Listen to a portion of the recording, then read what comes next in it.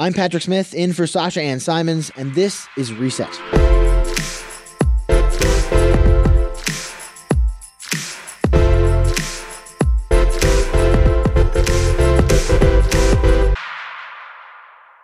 We're heading into a presidential election year. The Illinois primary is just 2.5 months away. Chicago is hosting the Democratic National Convention this summer. And the longest-serving state house speaker in modern U.S. history, Mike Madigan, goes on trial. That's all to say 2024 is going to be a big year for Chicago politics. So we sat down with WBEZ city politics reporters Tessa Weinberg and Mariah Woelfel to get a preview of what's in store. We started off by talking about the racketeering charges against ex-Illinois House Speaker Michael Madigan and his upcoming trial this spring. I asked Mariah how big of a deal the Madigan trial is. Here's Mariah. Yeah, I mean, I would say you and I don't even have to argue it. You know, it's his footprint, his fingerprint is all over Illinois politics and the state as we know it now. And so I would say this is the biggest corruption trial in modern history. It's certainly the biggest one that I've seen in my short time covering Illinois and city politics. And he's charged of racketeering and bribery. You know, this racketeering charge is typically saved for high-ranking leaders of gangs. And we've seen it being used on politicians, including former Chicago Alderman Ed Burke, who just was convicted on this charge. And so this is a big deal, and it's going to dominate springtime for Illinois state politics reporters. I have done my time in the federal courthouse already by covering the Burke trial, so our state house reporters will be all over the story. You're not going back to the Dirksen for this one? I will not be there. So Tessa, I mean, considering how many politicians and former lawmakers and officials we've had go to trial, it's kind of a big deal that Mariah here is saying this is the biggest one in history. Do you agree? You know, Madigan's among 12 former House and Senate members to have faced federal charges in the past decade. And so it's hard to kind of rank corruption. But like Mariah said, I think it's hugely significant. I think it was interesting, too, in the ComEd trial, in the case of bribery convictions against executives and lobbyists there, jurors, you know, they still pointed back to Madigan. And they said, you know, they really believed he was kind of the impetus for even why ComEd executives acted the way they did. You know, one juror, you know, they put it that it was their perception that Madigan really caused all this to happen, that if it wasn't for him, people would not have been in a position to act the way they did and, you know, commit this corruption. So I think it's, you know, interesting that even in these related cases, people are pointing back to Madigan as the source of kind of this corruption we've seen just continue. Yeah, so he loomed over Illinois for decades. Recently, he's been looming over these corruption trials. Mariah, you mentioned the charges he's facing, you know, racketeering, but I wonder if you could walk us through a little bit the scheme that prosecutors say Madigan, you know, was in charge of, essentially, and why he's facing trial. Yeah, so he's charged in a 22-count indictment, and it really just accuses him of, for nearly a decade, leading this criminal enterprise for the sole purpose of enhancing Madigan's finances, making him rich, and increasing his political power. And so he's accused of, you know, forcing businesses, including the utility company ComEd, as Tessa mentioned, to make payments to Madigan and his associates as a reward for their loyalty to Madigan, at times, you know, in return for very little, but wielding his power to increase for personal gain. I should say Madigan is due back in court tomorrow for a hearing. His attorneys are asking for his trial date to be pushed back. Right now it's set to start in April. They're asking for that to be delayed. Whether they're successful or not in that, Tessa, it's going to be months until we get to the trial. You know, Madigan is right now just accused. But a lawmaker in Springfield wants to ban Madigan's portrait from the Capitol. Tessa, can you tell us what's going on there? Yeah, so Republican State Rep Ryan Spain, he's proposed legislation to bar a portrait from Madigan from being hung anywhere in the State House. You know, throughout the Illinois House, there is paintings of 6 past speakers, including Republican George Ryan, who did go on to serve time in federal prison. And there's been no movement on this legislation, as our colleague Dave McKinney reports. And House Speaker Chris Welch's spokesperson even called the idea, you know, a special form of hypocrisy, noting that George Ryan's portrait hangs there. So we'll see, you know, what happens with that and, you know, whether Madigan will get to grace the halls of the State House. I mean, if we set a precedent like this, we might not have any portraits in the State House at all in the future. Mariah, you already mentioned Ed Burke. Madigan served 36 years as the powerful Illinois House Speaker.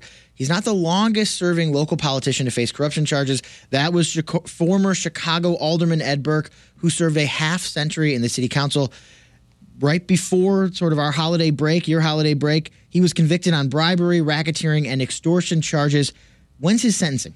His sentencing is currently scheduled for June 19th. That will likely be rescheduled because that's a federal holiday, and I think that was a mistake. But sometime in June, and if you add up like everything that he was accused of, it adds up to something like a maximum of 120 years in prison or something like that. Obviously, that is not what he's going to be sentenced to. The most serious charge, racketeering, comes with a maximum sentence of 20 years.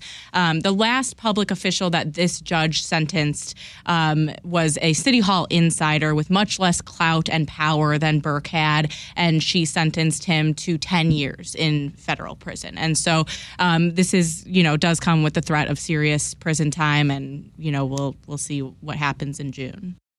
We've been seeing many stories about states debating whether to keep former President Donald Trump on their 2024 primary election ballots. For the time being, Trump is off in Maine and Colorado. Tessa, is that something that Illinois is grappling with at all? Mm-hmm, yeah. So our colleague Dave McKinney, he reported back in September that the Illinois State Board of Elections, says they were also getting lots of questions from citizens about whether, this could happen in Illinois, whether Trump could be barred. But the State Board of Elections says it's actually not their call. It would be something that the Illinois judiciary would ultimately have to decide because it's a constitutional issue fundamentally. And so these groups have pointed to the 14th Amendment in the Constitution that says someone would be ineligible to become president if they had previously sworn an oath to protect the Constitution, but then, later engaged in efforts to undermine that very Constitution. And Illinois Supreme Court, is a Democratic majority, and that's something watchdog groups have pointed to that, maybe Illinois could be a friendly place to try this strategy out, but we haven't actually seen it progress to the level it has in other states so far. Interesting. So I'm sure that people here in Illinois, like around the country, will be watching what happens with the Maine and Colorado decisions. That primary we're talking about, it's coming up fast, March 19th.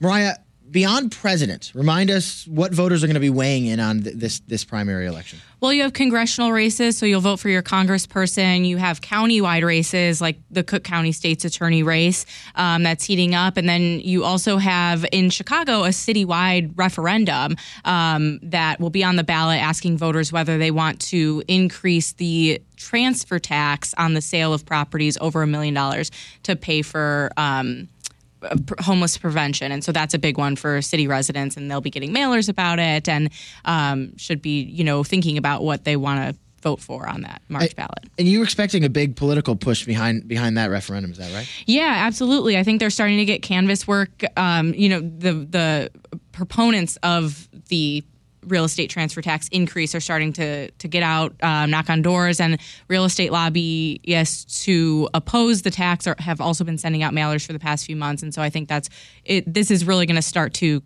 kick into high gear in the next month or two. So when I'm not filling in for Sasha here on Reset, I'm WBEZ's criminal justice editor, and I'm keeping an eye on the Cook County State's Attorney's race that you just mentioned. Mm-hmm. The race to be top prosecutor here in Cook County. I think that's something that will be watched nationally to sort of see what it says about the criminal justice reform movement. Mm-hmm. State Attorney Kim Foxx's election was seen as one of the major moments in the movement to elect so-called progressive prosecutors.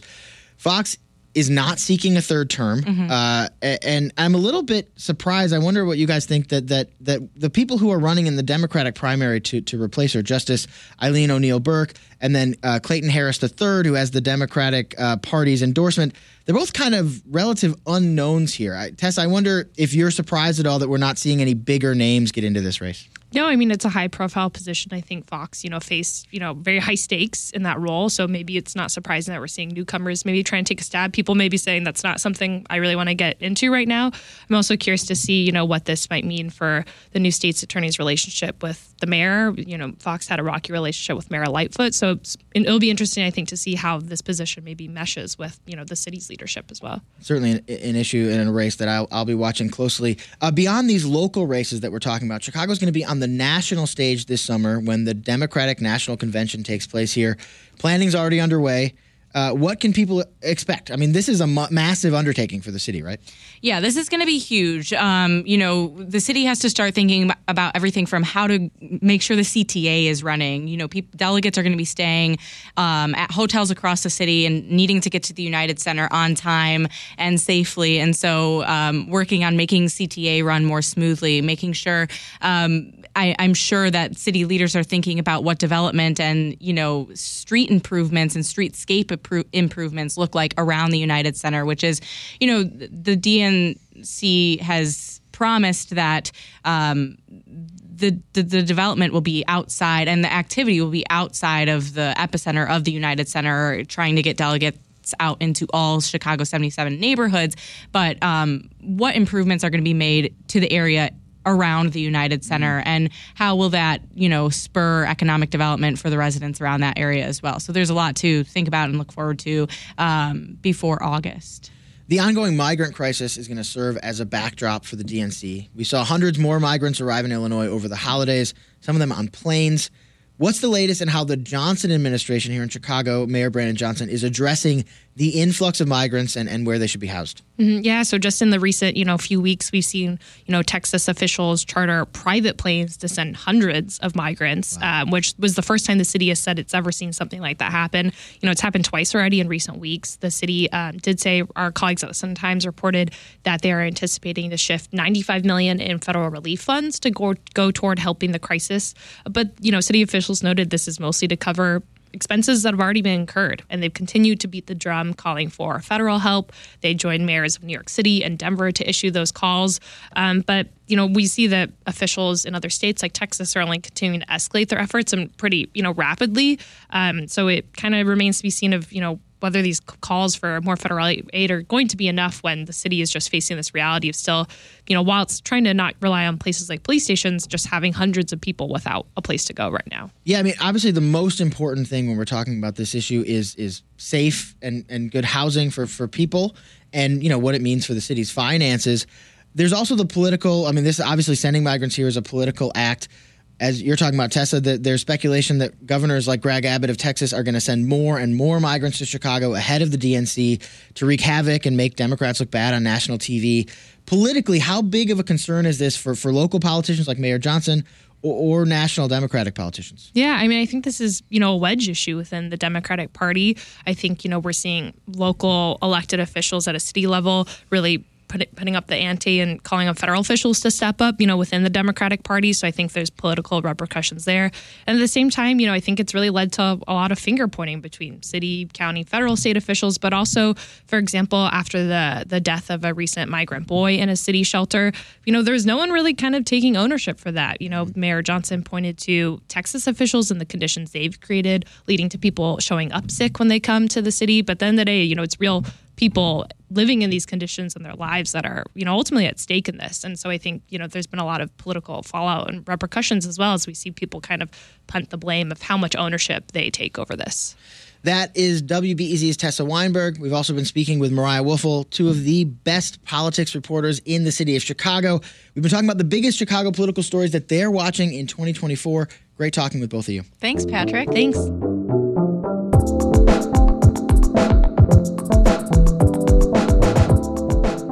This podcast was produced by Brenda Ruiz. It was edited by Dan Tucker and Ethan Schwab. If you like this conversation, share it with a friend. Hit subscribe or write us a review. It helps listeners like you find us. I'm Patrick Smith, in for Sasha Ann Simons. Thanks so much for listening. We'll speak soon.